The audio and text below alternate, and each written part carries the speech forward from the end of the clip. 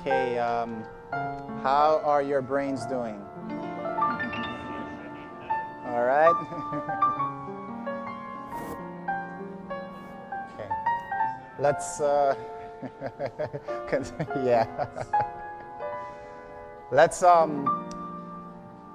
pause for another word of prayer and ask the Lord to once again attend us. Heavenly Father, we again ask for your Spirit to speak to our hearts. Give us wisdom, give us understanding. Humble us at your feet. And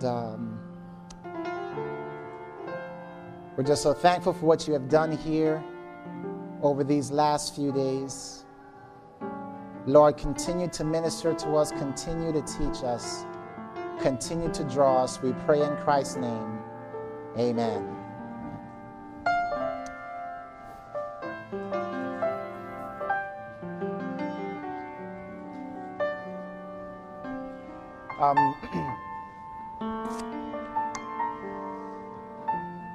Ellen White has a statement. I didn't bring it up here with me, but it is found in The Desire of Ages. And she says there, it would be well to spend a thoughtful hour every day meditating upon the life of Christ from the manger to the cross. She says we should take it point by point, allowing the imagination to grasp each scene. Let me talk to you for a minute about the importance of the imagination. When we hear that word, we often think of it in a negative term, but God gave us imagination. And Ellen White says that we should use that imagination upon the Bible. Use that imagination with the Word of God. Isaiah 26:3, as I mentioned before, thou will keep him in perfect peace, whose what? Mind is stayed on thee. The margin there reads imagination. I believe that the devil understands that he who has the imagination has the man. You'll remember that when God sent the flood in the times of Noah, it was because Genesis 6 verse 5 says, the imaginations of men's hearts were only evil continually. The devil had gotten a hold of imagination and perverted it. That's the same he's doing today. He's seeking to pervert our imaginations so that when we go down to pray, instead of thinking on Jesus, all that's before your mind is the last movie you watched. Right? God wants us to have spiritual eyesight. And just imagine if you've ever had problems praying for a long time. Anybody have problems praying for a long time? If you were to take the life of Christ and imagine that, how long do you think you could pray? Meditate. Because that's what it is. It's just sitting down and saying, okay, let me see this in my mind. Man, I hate to use this word, but there's really like no other word for me to use. So let me visualize it. The pastor is into visualization. No, I am not. Imagination is what? Seeing the unseen. Now let me say this. Godly imagination takes the word of God and dwells upon that. Amen? Ungodly imagination professes to see things, all kinds of things that aren't true. So when I say something like, man, imagine us standing on the sea of glass mingled with fire.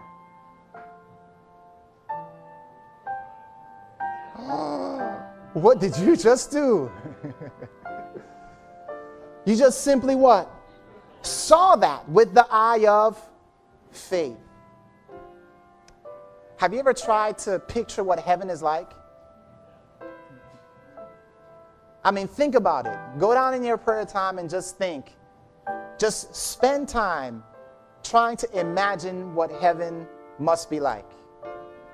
Try to imagine you and your family and your friends standing on that sea of glass, mingled with fire, experiencing thermal equilibrium.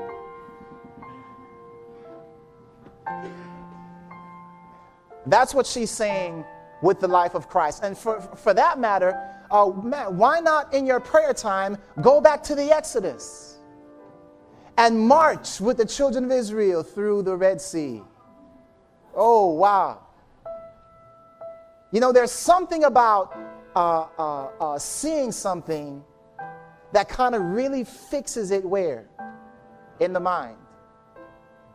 And so once we begin to understand that God wants to show us such incredible things, He wants to sanctify our imaginations so that our imaginations become trained not on the things of the world but on the things of God, then God can take our godly, sanctified imaginations and speak to us through that. Remember the quote that we read yesterday? He, that is Jesus, through the imagination reached his hearers.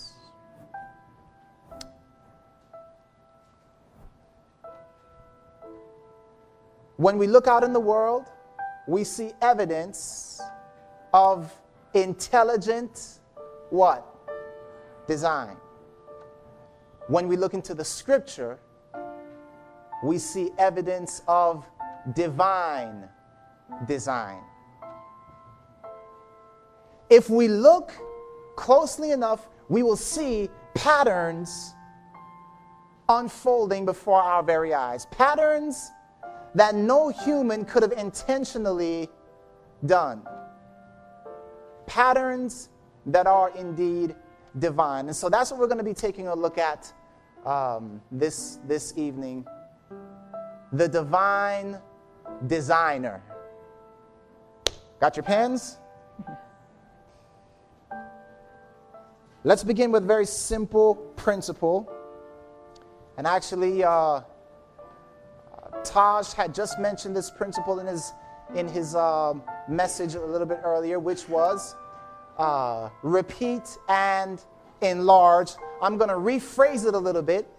I'm going to call it the principle of nothing new, only more detail. You got that? Nothing new, only more detail. And here's simply what that means. In the Bible, there is nothing, say it with me, new, only more detail. For example, the first prophecy in the Bible, what is it? Genesis 3:15. There you go.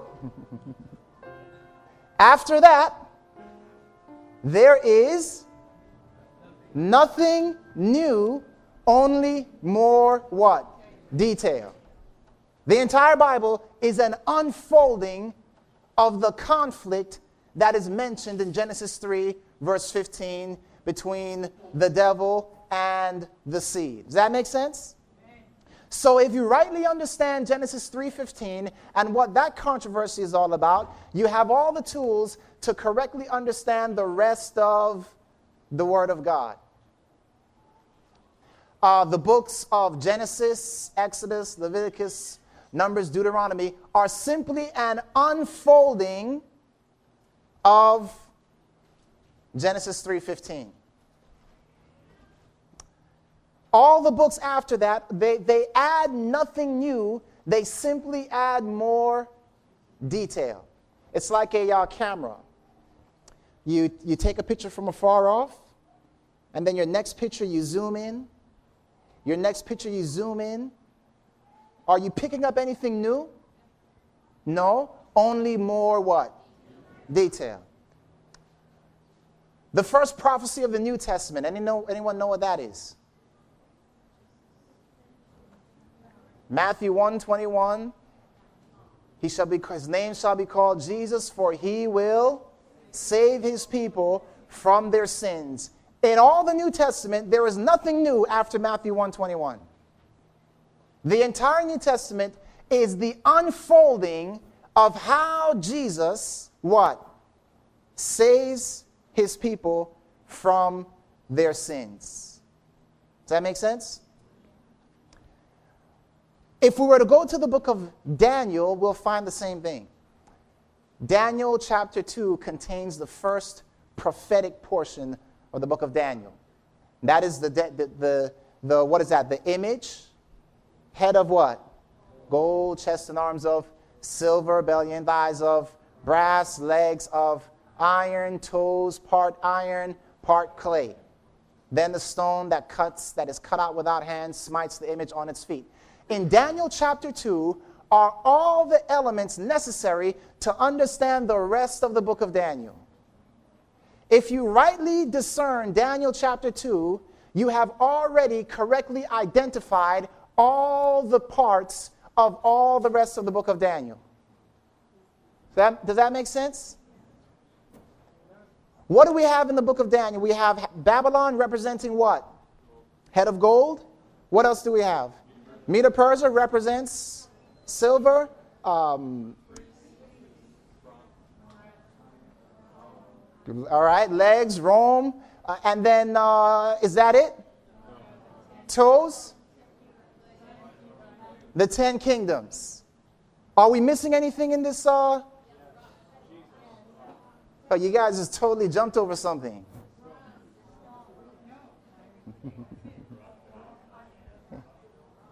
Where's the papacy?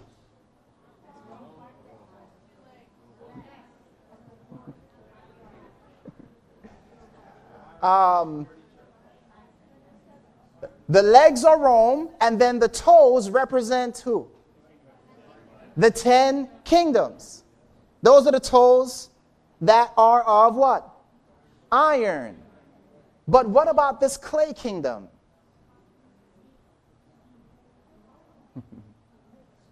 You know what clay is said to represent in the Bible? You know, the Bible says, "Oh Lord, you are the potter, we are the clay." The clay represents anyone who professes to have God as its molder. So among the 10 iron toes rises up an element that is spiritual in nature. It is different from the other kingdoms, which are all metals. Does that make sense? So then we just simply say, hey, is this verifiable? You go to the writings of the Spirit of Prophecy, and she says, the mingling of the toes of iron and clay represent the mingling of statecraft and churchcraft. So there's the papacy right there. Okay? And so from Daniel 2, we have all that we need to understand all the powers of Daniel. 7, Daniel 8, Daniel 9, 10, 11, and 12. It's all there. It's all there. The same is true of the book of Revelation. What is Revelation's first prophecy? The 7 what? The 7 churches. If you understand the history of the 7 churches, you have been given everything that you need to understand all the rest of the book of Revelation. Isn't that something else? If you can rightly discern the first 7 churches, the first prophecy of the book of Revelation, you have everything, because after that, there is nothing new, only more detail. Only more detail. So let's remember then that the entire book, the entire Bible, follows this principle of nothing new, only more detail. It is true in the book of, in the Old Testament. It is also true in the New Testament. What we're going to do today is we're going to unfold the divine patterns that are found in the book of Revelation. Have you ever tried to study Revelation by yourself and you're like, man, I know I should know this, but, this is just hopeless? Or you haven't even tried. I'll just depend upon the evangelist, I know my Revelation 13, and that's it. What I'm going to do is I'm going to present to you a divine pattern. I'm not going to tell you who represents and all, none of that. What we're going to do is we're going to notice that Revelation is built on a pattern. There are symbols to be understood, patterns that we're going to see, and all this will help us as we attempt to unfold the book of Revelation. Let me ask you this. What one symbol is Revelation most encompassed around? Someone said it, the sanctuary. The sanctuary. Therefore, if we have a good grasp of the sanctuary, it will also enable us to get a good grasp of the book of Revelation. We want to understand the sanctuary. We want to understand symbols. I want to do a little exercise with you very quickly. I'm going to ask you to go to the book of Exodus chapter 25. Exodus chapter 25. And let's begin with verse 1. And here's what I'm going to do. I'm going to throw out some verses here. And we don't have a microphone going around here, so I guess I won't do that then. Let's do this. Let's notice verse 1. And the Lord spake unto Moses, saying, speak unto the children of Israel. All right, here's what I'm going to do. I'm going to give you these verses, and when I call for the verse, I just want you to yell it out for me, okay? Nice and loud. Can you do that for me? All right. Someone find for me 1 Peter chapter 1, verse 7. Who's got that? 1 Peter chapter 1, verse 7, okay. Someone find for me Psalm 12, verse 6. We'll go with you. And then would you do Jeremiah chapter 15, verse 20? Jeremiah 15, verse 20. Can someone find for me Numbers chapter 15, verse 38 and 39? Okay? You got to remember what verse you have, so when I call it, you can just read it out loud. There really is no order to this? Yeah, that's fine. I'll run around. Okay, you run around. All right. 1 Peter. Let me have someone find Matthew 27, verses 28 and 29. Okay? And John 19, 2. All right? Revelation 19:8. Revelation 19:8. And then Exodus 26, verse 7. Exodus 26, verse 14. Isaiah 53, verse 2. Okay, just a few more here. Revelation 8, verse 4. And 1 Peter 2, verse 5.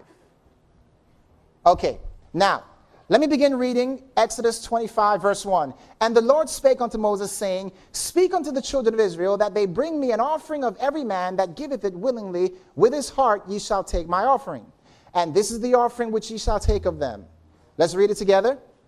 Gold and silver and brass and blue and purple and scarlet and fine linen and goat's hair and ram skins dyed red and badger skin and shittim wood, oil for the light, spices for anointing oil and for sweet incense, onyx stones and stones to be set in the ephod and in the breastplate, and let them make me a sanctuary that I may dwell among them.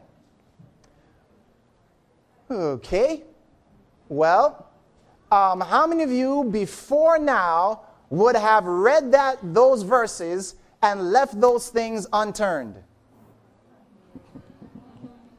But you know better now. Because you are part of the army. So let's look at these symbols and try to figure out what they represent. Does that make sense? So let's have someone, we're not going to do this in any particular order. Let's go with, okay. Let's go with 1 Peter chapter 2, verse 5. 1 Peter chapter 2, verse 5. That the genesis of your faith, being much more precious than gold, that perishes, though it is tested by fire, may be found to praise, honor, and glory at the revelation of Jesus Christ. No. That was 1 Peter chapter 1, verse 7. Is that right? Yeah. I actually asked for 1 Peter chapter 2, verse 5. So I'm not doing it in order. So don't expect to... 1 Peter chapter 2, verse 5. We are studying together now. Go ahead. Ye also, as lively stones, are built up a spiritual house and holy priesthood to offer up spiritual sacrifices acceptable to God by Jesus Christ. Okay. Precious stones. Precious stones. Let's go ahead and have someone read for me. Excuse me. Let's go ahead and read 1 Peter chapter 1, verse 7. Yeah. We're going to read it again. You don't worry about it. I got to practice. You got to practice. There it is. That the genuineness of your faith, being much more precious than gold that perishes, though it is tested by fire, may be found to praise, honor, and glory at the revelation of Jesus Christ. Okay. So we have here that gold is symbolic of what? Faith. You can't see it? We're in trouble. We'll try. Oh, let me try black.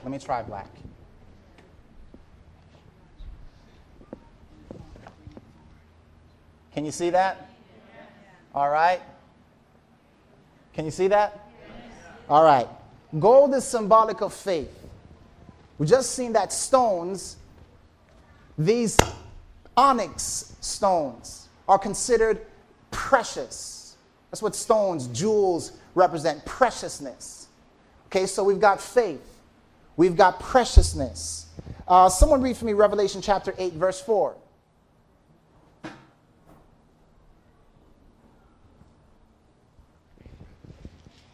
And the smoke of the incense which came with the prayers of the saints ascended up before God out of the angel's hand. All right, and so incense is said to represent what?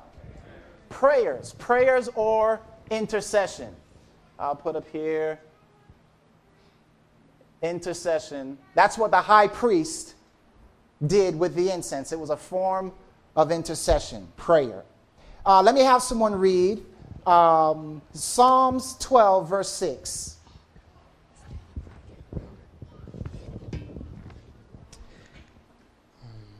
Psalm 12, verse 6. The words of the Lord are pure words, like silver tried in a furnace, purified 7 times. All right. So silver is symbolic of the words of the Lord. This marker is running out on me, so are we about to move this up? Okay. Am I writing in vain right now? Okay. Let's go. Let's have someone read Jeremiah 15, verse 20. Now some of you can't see over there, huh? Jeremiah 15. Jeremiah 15, verse 20. Verse 20, my Bible says, "And I will make thee unto this people a fenced brazen wall, and they shall fight against thee, but they shall not prevail against thee. For I am with thee to save thee and to deliver thee, saith the Lord." Okay, brass in a negative sense represents obstinacy. In a positive sense, it represents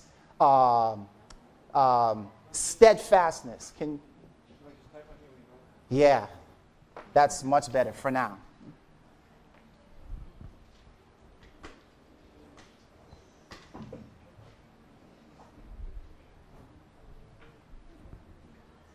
So will you type this? Will you type it out for me? Good. I'm just. I'm about to just say, just forget it. Just listen now. Let's go with Revelation 19, verse 8. Revelation 19, verse 8. Whoever has that, please stand up so I can find you. Oh, is that what you just read? Brass was steadfastness. To be steadfast. He said, Jeremiah, I'm making you like brass. You're going to withstand. You're going to be steadfast. You're not going to back down or step back. Sometimes he talks about the sky being like brass or bronze, meaning being shut up. It's steadfastness. Okay? Did we have Revelation 19, verse 8? Oh, over here. Revelation 19, verse 8. And to her was granted that she should be arrayed in fine linen, clean and white, for the fine linen is righteousness of saints. Okay, very good. So, righteousness is represented by fine linen. If you want to add to brass, impenetrable, steadfast, impenetrable, you can use either one of those. Let's have Exodus 26, verse 7.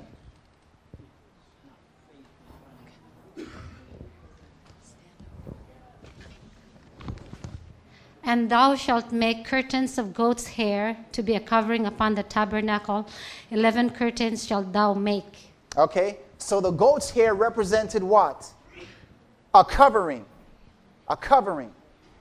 And that's what the sanctuary was actually covered with. Now, let me ask you something. Who is the sanctuary actually a type of? It's a type of Christ.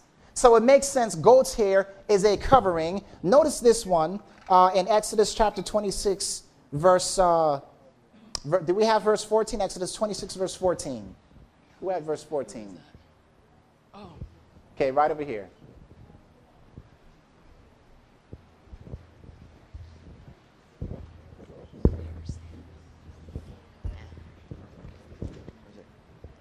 And thou shalt make a covering for the tent of ram skins dyed red, and a covering above of badger skins. Okay. Now, there's nothing in the Bible that actually tells us ram skins dyed red means this. It's kind of like a compound symbol here. But what do you get from that? Ram skins dyed red. First of all, what's ram skin? Where do you get ram skin from? What kind of a ram? What kind of a male ram? How about a dead male ram? Okay, so this represents an animal that has died, and the Bible goes on to say that it was, not only did it die, but the skin was dyed what? Red. So what do you think of? Ram skins dyed red. Blood or sacrifice. Very good. Very good. Exodus 26, verse 14, it also, would you read that verse again? There was something else mentioned in there. It was actually the badger skin. Did you see that? Okay, badger skin is believed to have been a type of seal skin. Something that wasn't very comely. There was nothing, it was just kind of, monotonous, nothing comely about it. What do you think? And this was the outermost covering of the sanctuary. So when a person looked at the sanctuary, they saw badger skin. Nothing comely about it. What are we talking about here? The what? The flesh of Christ. Isaiah 53 verse 2 tells us, and that was your verse, I believe it was, tells us what? Go ahead, would you read that? Isaiah 53 verse 2. For he shall grow up before him as a tender plant, and as a root out of dry ground. He has no form or comeliness, and when we see him, there is no beauty that we should desire him. Okay, very good, very good. Let's see here. Numbers 15, verse 38 and 39. Numbers 15, verse 38 and 39. Who had that? Okay, go ahead.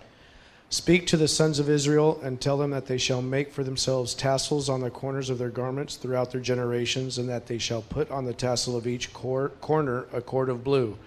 It shall be a tassel for you to look at and remember all the commandments of the Lord, so as to do them and not follow after your own heart and your own eyes, after which you played the harlot. Okay, very good, very good. So blue is symbolic of what, everyone?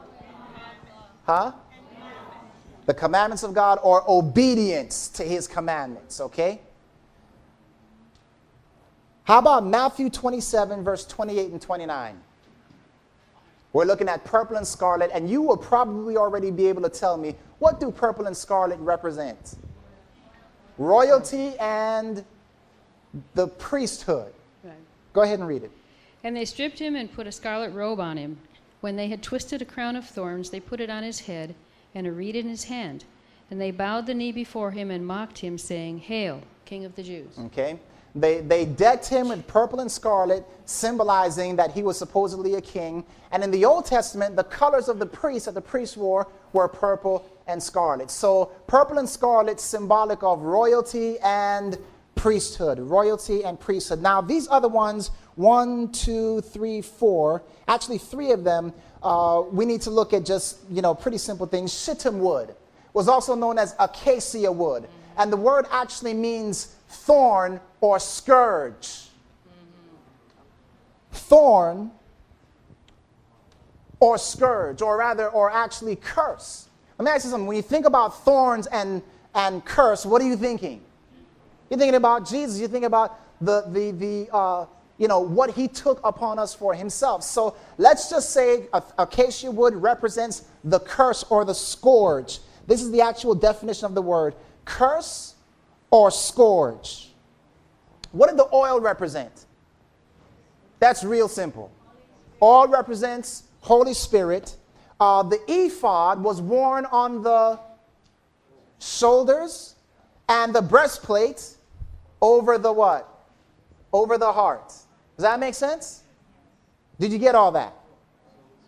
Okay. Maybe you didn't get it. The typing up here is kind of going to just crash the whole thing, but that's all right. Now, here's what I want to do. What I'm showing you is there are ways to discover symbolism in the Bible. You see what I'm saying? You look at the symbol you're trying to discover, and then you look at other places in the scripture to see, does it actually describe, in a symbolic sense or in a prophetic sense, what this might represent or what that might represent. Now, here's the beautiful thing about this. Let's look at the very order in which God laid out this thing. Gold, faith. Our faith comes by what, by the way? Hearing. Silver. The word of... Listen to the first 2 objects.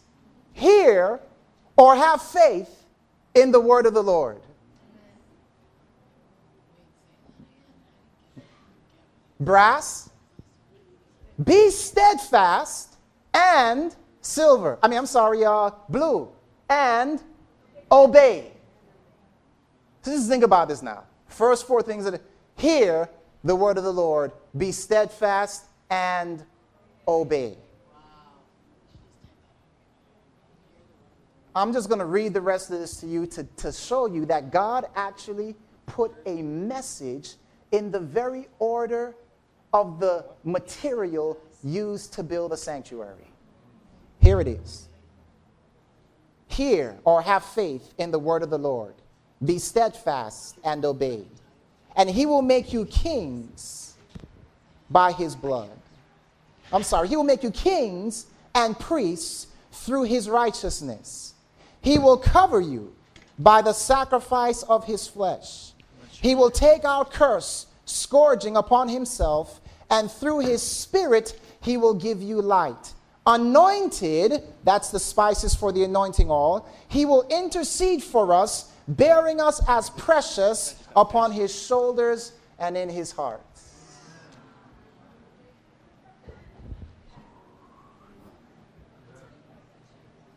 Do you understand my excitement when So here we go. Good, I'm glad you guys are like, oh, where's this going now? Listen, no. Hear or have faith in the word of the Lord.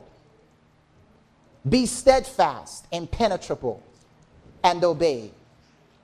And he will make you kings and priests.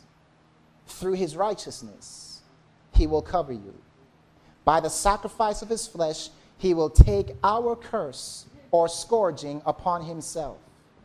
and through his Spirit, he will give you light.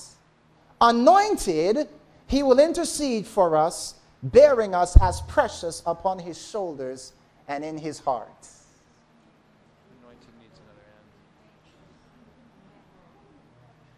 Oh.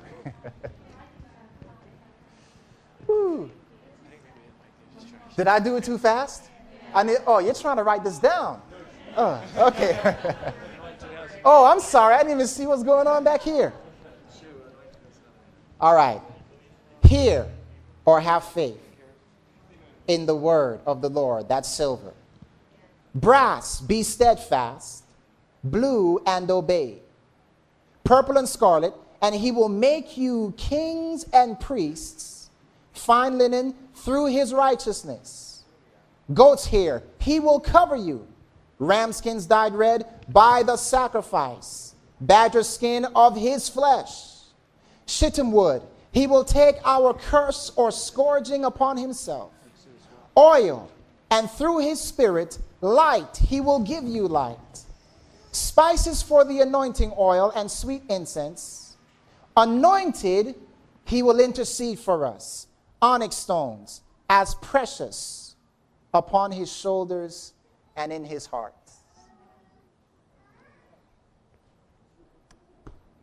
All right. Did you get it? You still, he still didn't get the typing all in? I'll just give you my notes. How about that? Okay. Whew, man. How much time did we waste on that one?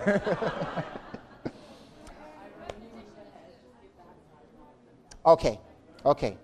So, here is what I'm trying to tell you. Leave no stone unturned. Some things will make sense. Some things you may not be able, but test everything. Look at everything. Leave nothing unturned. Let's go now to the actual sanctuary itself.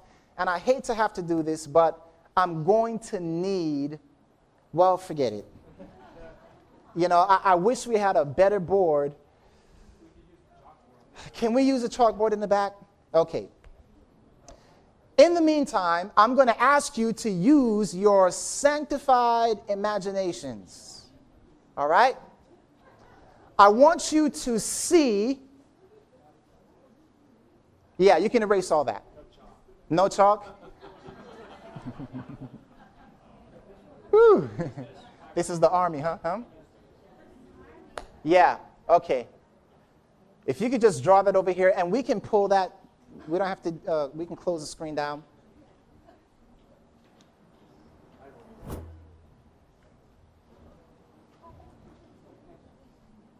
Are you serious? 15 minutes.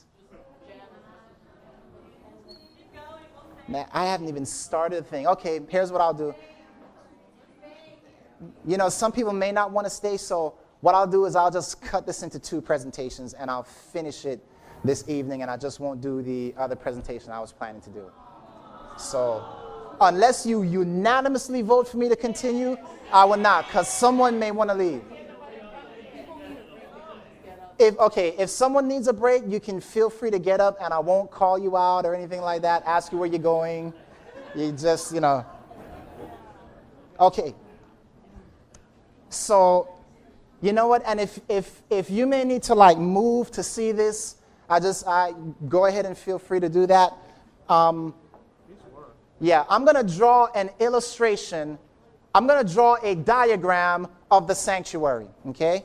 So, just bear with me and don't mind my drawing. But once we get this down, remember God is a divine designer. Okay? So, here we have the sanctuary, and we have no furniture in there yet. I'm going to ask you to help me fill in the furniture, and I hope you remember our Orion picture. Remember our Orion picture? All right, so what would be the first article of furniture when you enter into the sanctuary? Altar of sacrifice, okay? So I'm just going to draw dots for everything. There's, because I'm not an artist. There is our altar of sacrifice.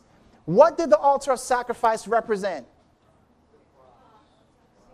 All right, you guys are calling out the answers already. You got it, the cross. But before we even go there, I just want the actual explanation. What happened at the altar of sacrifice? Animals were sacrificed. Okay, very simple. Next one up, you had what? The laver. And what happened at the laver? The priests would wash their hands and their feet. Okay? And they had to do this before they entered into service. They were always washing hands and feet. They were to have clean hands and clean feet before the Lord.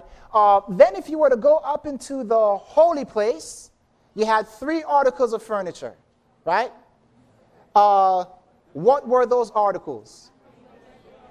Okay, we had the altar of incense, okay? And then you had the table of showbread. I'm sorry. Just checking, just making sure.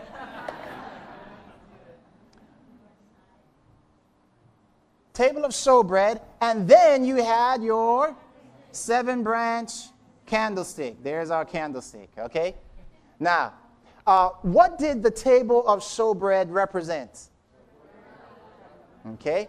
Altar of incense. 7-branch candlestick.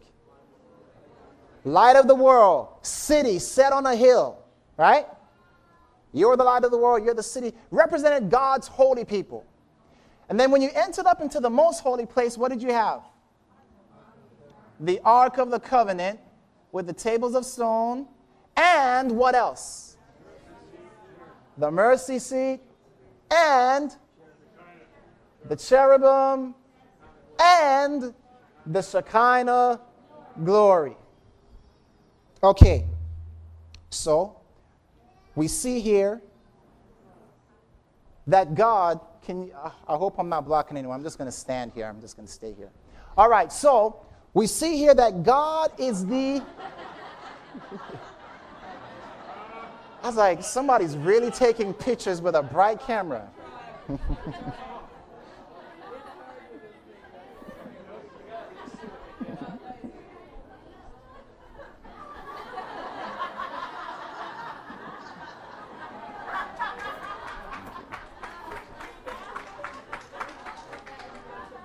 Praise the Lord.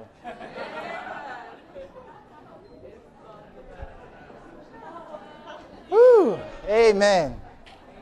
Amen. Now, where's my pointer? All right. So there we go. There is our model of the sanctuary. Now, you'll remember that God said, let them make me a sanctuary that I may what? Dwell amongst them.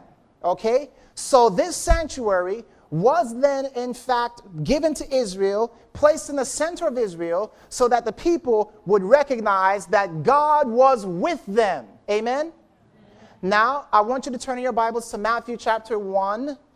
Matthew chapter 1. Thank you. Matthew chapter 1. And let's take a look at verse 23. Matthew chapter 1, verse 23. Behold, a virgin shall be with child. And she shall bring forth a son, and they shall call his name Emmanuel, which being interpreted is God with us. Why did God say, I want you to make me a sanctuary? That I may what? Dwell among them. Jesus comes on the scene, and his name is Emmanuel, meaning what?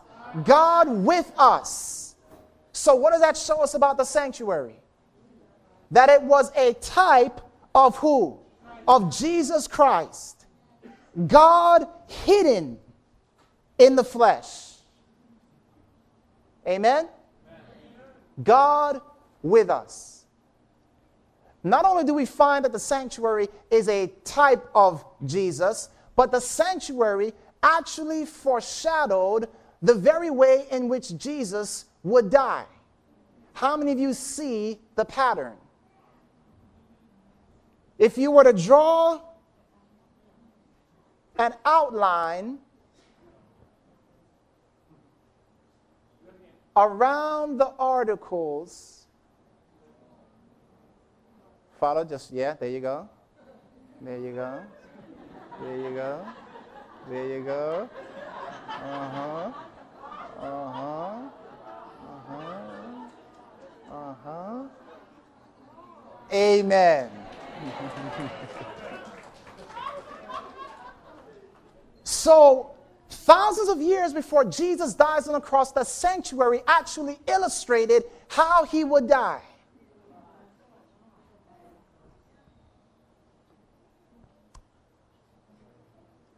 In every place that there is an article of furniture, Jesus received a wound.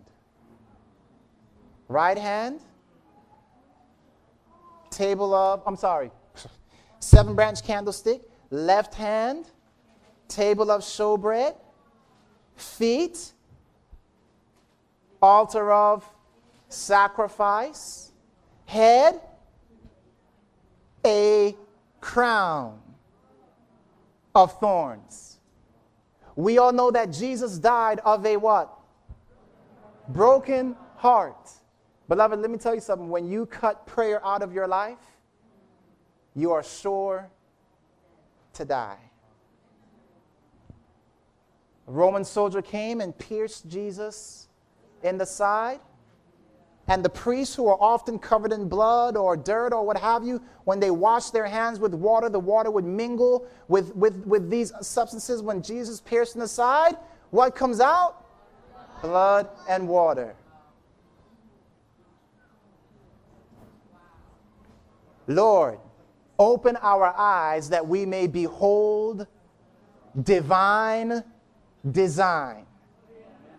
Are you following me? Well, not only does the sanctuary illustrate that Jesus died on the cross for us, it actually illustrates the way God saves us. The sanctuary actually contains the deliverance of Israel. Israel, they're in Egypt, and what is the first thing God asked them to do?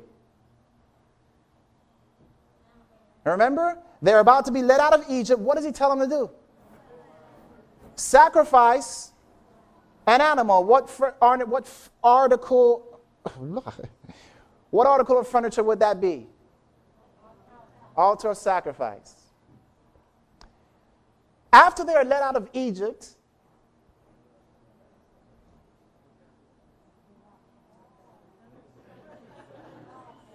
you tell me, please. Red Sea. Baptism. After they cross the Red Sea, the first thing that God rains down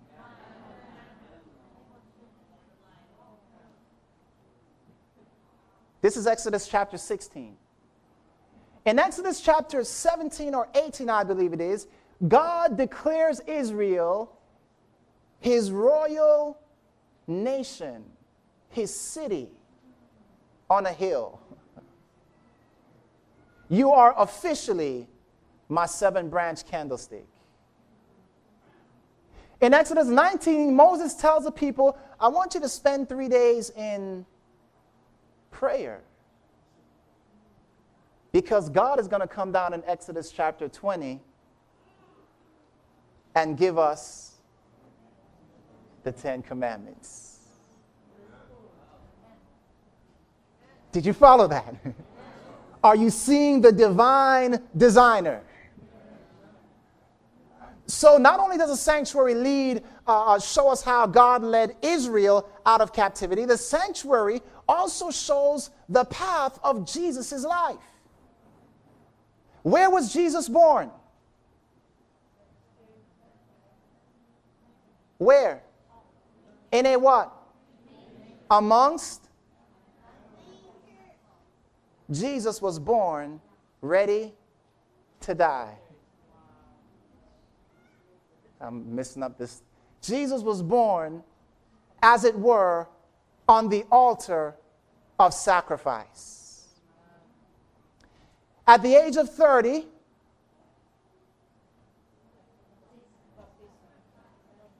he's baptized. The Bible says immediately after his baptism, he's led up into the wilderness, where he is tempted how many times? 3 times. What's the first temptation?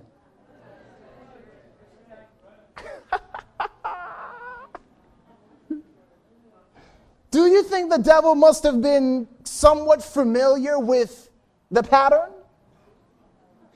What's the second temptation?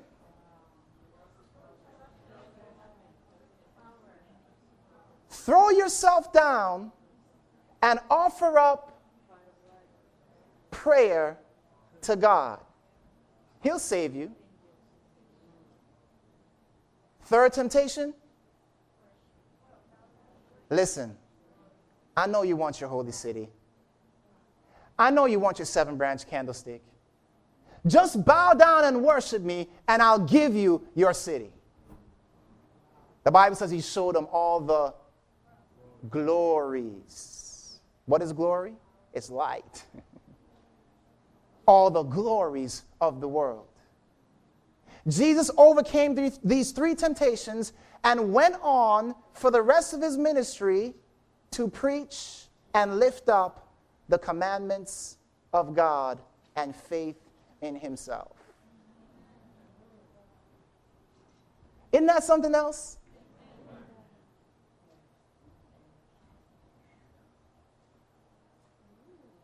One day, we're going to leave this earth. We're going to cross through that the skies are going to part open as the Red Sea did. Where we're going to enter the city of God and sit at the welcome table. Spending 1,000 years in the judgment. And then the Bible tells us that the tabernacle of God will be with men.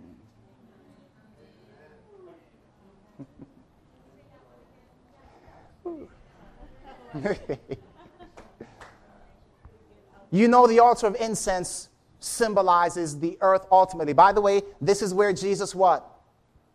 Jesus died right here. Isn't that correct? And then once he died here, the Bible says he ascended up into heaven, having been glorified, new flesh, entered into where? The what? The holy place. And then in 1844, most holy place. By the way, this sanctuary illustration lets us know that when Jesus died, he did not just jump straight into the most holy place, did he? When we see the divine design, we know that the designer does not go against his own design. So just as Jesus, so one day we will leave this earth, we will travel through the skies, parted that just as Jesus, just as Moses parted the Red Sea, so one day the skies will roll apart like a scroll. Where am I? We will enter the city of God, sit at the welcome table. We will be priests and kings with him for 1,000 years in the work of judgment. And then, you know, this is where man and God is finally what?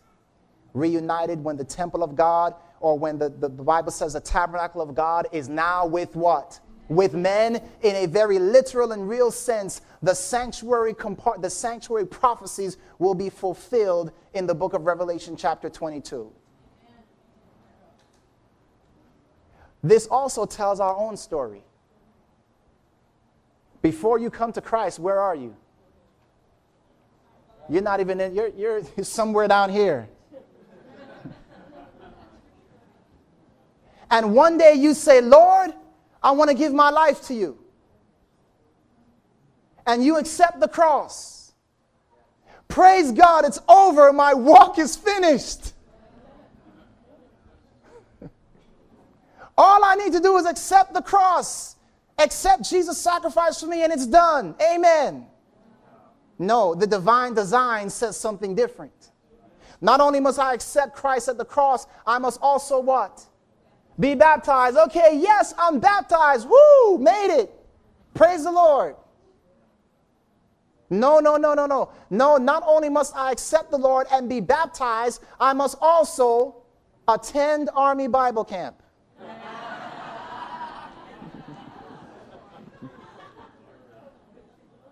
Go to the morning meetings. And then go and tell everybody what I learned at Army Bible Camp. Right? And ultimately, beloved, God wants to write his law in our hearts and in our minds. You know, listen, I was explaining to someone the other day, imagine these as bases. And in front of each one of these bases, there's like a demon.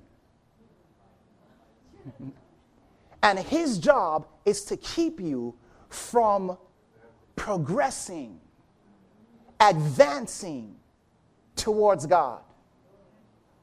And as you begin to think of your own experience, each one of you can look at this divine design and say, man, where am I in this chart? Am I even on the chart? God said, if you're not on the chart, you can get on the chart. All you have to do is accept me. But some of us just camp out right here, never go the next step. And some of us just say, hey, I study the Bible all day long, but we don't go out and witness. We don't pray. God is ultimately trying to lead us. And for our Sunday keeping friends, if we show them this pattern, guess what? It shows exactly where God is trying to lead us. You see, many people want the presence of God, the Shekinah glory, but they want to reject his law in the process. You can't do that. You can't do that. So this divine design shows us incredible things about the plan of salvation, the process of salvation, and where we are in that process. And what I'm simply trying to tell you, beloved, is when we look for the designs, they suddenly jump out in beautiful pictures. Now, understanding this design helps us to understand the book of Revelation. And I'm going to try to do this as quickly as I can. So, I want you to turn with me. Wait a minute. Don't erase that. Just I'm going to tell you this, okay? You help me out. There were 7 feasts in the Jewish year. What were those feasts? Given to me in order. Passover, unleavened bread, first fruits. 50 days later was what? Pentecost. And then after that you had what? The trumpets, and then the Day of Atonement, and then the Tabernacles. Okay? Feast of Tabernacles. Now, what was the Feast of Tabernacles all about?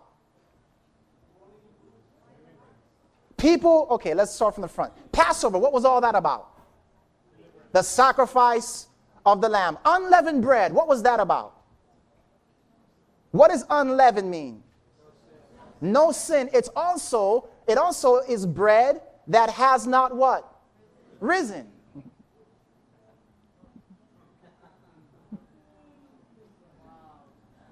First fruits, you know, that which is coming forth from the ground. Pentecost, Holy Spirit. The Feast of Trumpets. What was the trumpets about?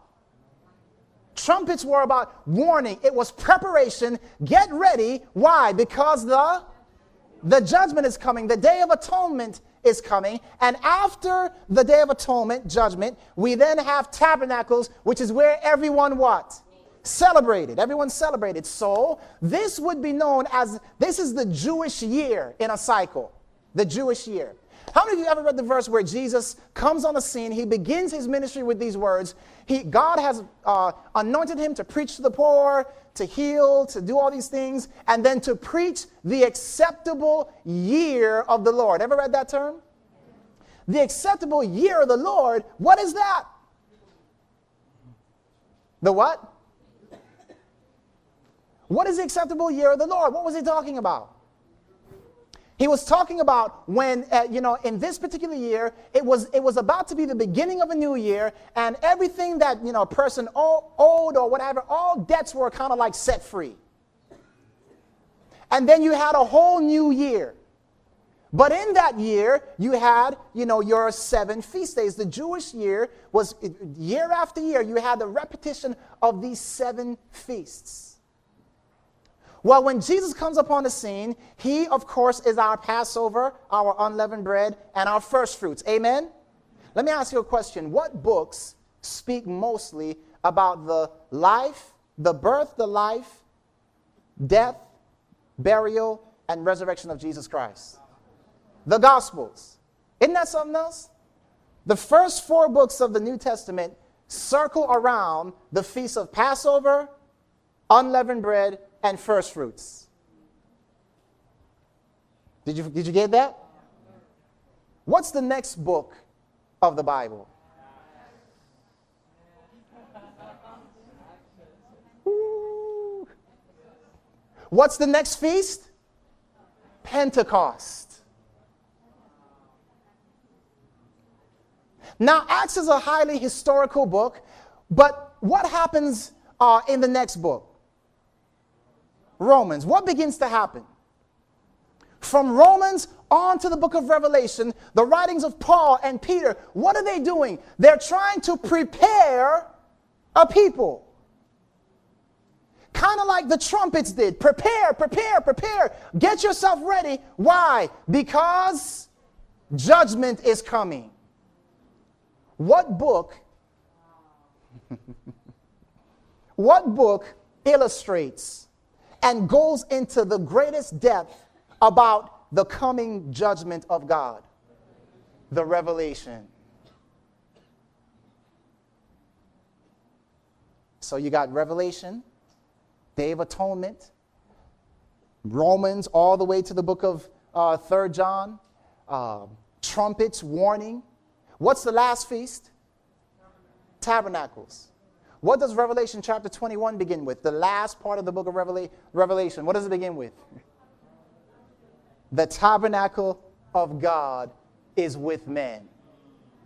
The very structure of the New Testament is a fulfillment of the feast days. A foreshadowing of the acceptable year of the Lord. All right, now, what are we seeing? Divine what? Design. Divine design. I'm going to just run through this very quickly. I'm going to share with you when you look at the book of Revelation moves through a natural progression. That progression actually follows the Hebrew sanctuary.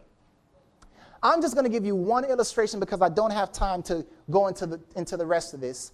But let's look at one thing here. The the 7 churches has an opening scene. What is that opening scene? 7-branch what? Candlestick. Where is the 7-branch candlestick found? In the holy place. So we know that the 7 churches begin to unfold when Jesus is where? In the holy place. The first church, therefore, would begin to unfold when Jesus entered into the holy place. Thus, the 7 churches are a delineation of events from the time Christ entered into the sanctuary until what? The second coming. Okay? Now, the 7 trumpets. What's the opening scene of the 7 trumpets? An angel is seen standing at the altar of what? Incense. Where's the altar of incense found? In the holy place. What does that tell us about the 7 trumpets? By the way, in the Old Testament, the high priest, when he ministered at the altar of candlestick, what else did he do at the same time?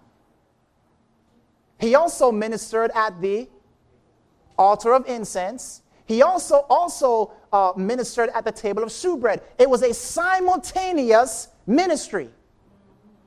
All 3 things occurred simultaneously. Well, guess what? The 7 churches, the 7 trumpets, and the 7 seals all begin with revelations in the holy place, which tells us that the 7 trumpets, 7 seals, 7 trumpets, 7 trumpets all unfold how? Simultaneously. And if you were to take the first church, the first seal, and the first trumpet, guess what you'd see? A divine pattern. If you were to take the second church, and the second trumpet, and the second seal, guess what you'd see? A divine pattern. You could take those, all the firsts, and all the seconds, and all the thirds, and all the fourths, and you can actually see a complete picture of events happening at one period of time. Which is why we stated that if you understand what happened in the first 7 churches, you already have all the keys necessary to understand the 7 seals and the 7 trumpets. Are you following me? Okay. After the 7th seal, this is our last thing, then we're going to close. After the 7th trumpet, Revelation chapter 11, verse 19, which begins a new progression of thought, opens up with a vision of the most holy place. What does that indicate to us? That from Revelation 11 onward, Revelation 11, verse 19 onward, are a depiction of events clustering around the judgment, the most holy place in particular. Revelation chapter 15, we find 7 angels coming out of the temple to pour out plagues upon planet Earth. You ever stop to wonder why? Where are they coming out of? They are coming out of the most holy place. Seventh-day Adventists. The 7 angels with the 7 last plagues are coming out of the most holy place. They are about to punish the earth, and they are coming out of the most holy place. Why? Whatever went wrong, wherever this judgment came from, we want to see where were the angels coming from, because that's where the judgment came from. What's in the most holy place? The 10 Commandments. Could it be that those who received the 7 last plagues are those who rejected what is found in the very place where the 7 angels with the 7 vials are coming from? In fact, if you were to read Psalm 91, Psalm 91 tells us that those who dwell in the secret place of the Most High shall abide forever. And then it talks about plagues being poured out. Oh, man. What? And after these plagues are poured out, you have, and by the way, the children of Israel around the Old Testament sanctuary, those who were not prepared on the Day of Atonement, they were cut off. So here's what you have happening in the plagues. And then Revelation chapter 20, you now have Jesus coming and laying or grabbing hold of the devil and casting him out into a wilderness. What is that? That's Jesus coming out of the sanctuary and placing the sins upon the scapegoat. And then what do you have in Revelation 21 and 22? The Feast of Tabernacles. Everyone rejoices because all things are passed away. Behold, all things are become new. Beloved, we have just looked at the entire structure of the book of Revelation. And now, with this structure, you can go in yourself. If you can get the 7 churches down, you can go in and say, okay, well, whatever the first seal is and whatever the first trumpet is, it must somehow correlate with what the first church is, because in the Bible, there is nothing new, only more detail. All right, I'm finished.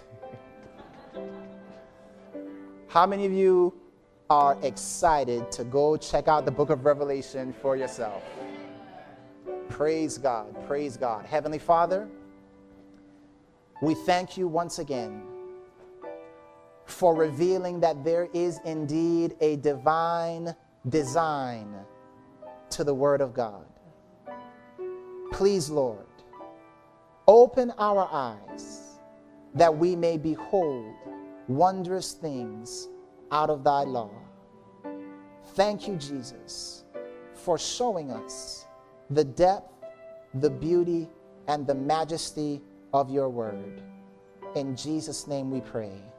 Amen.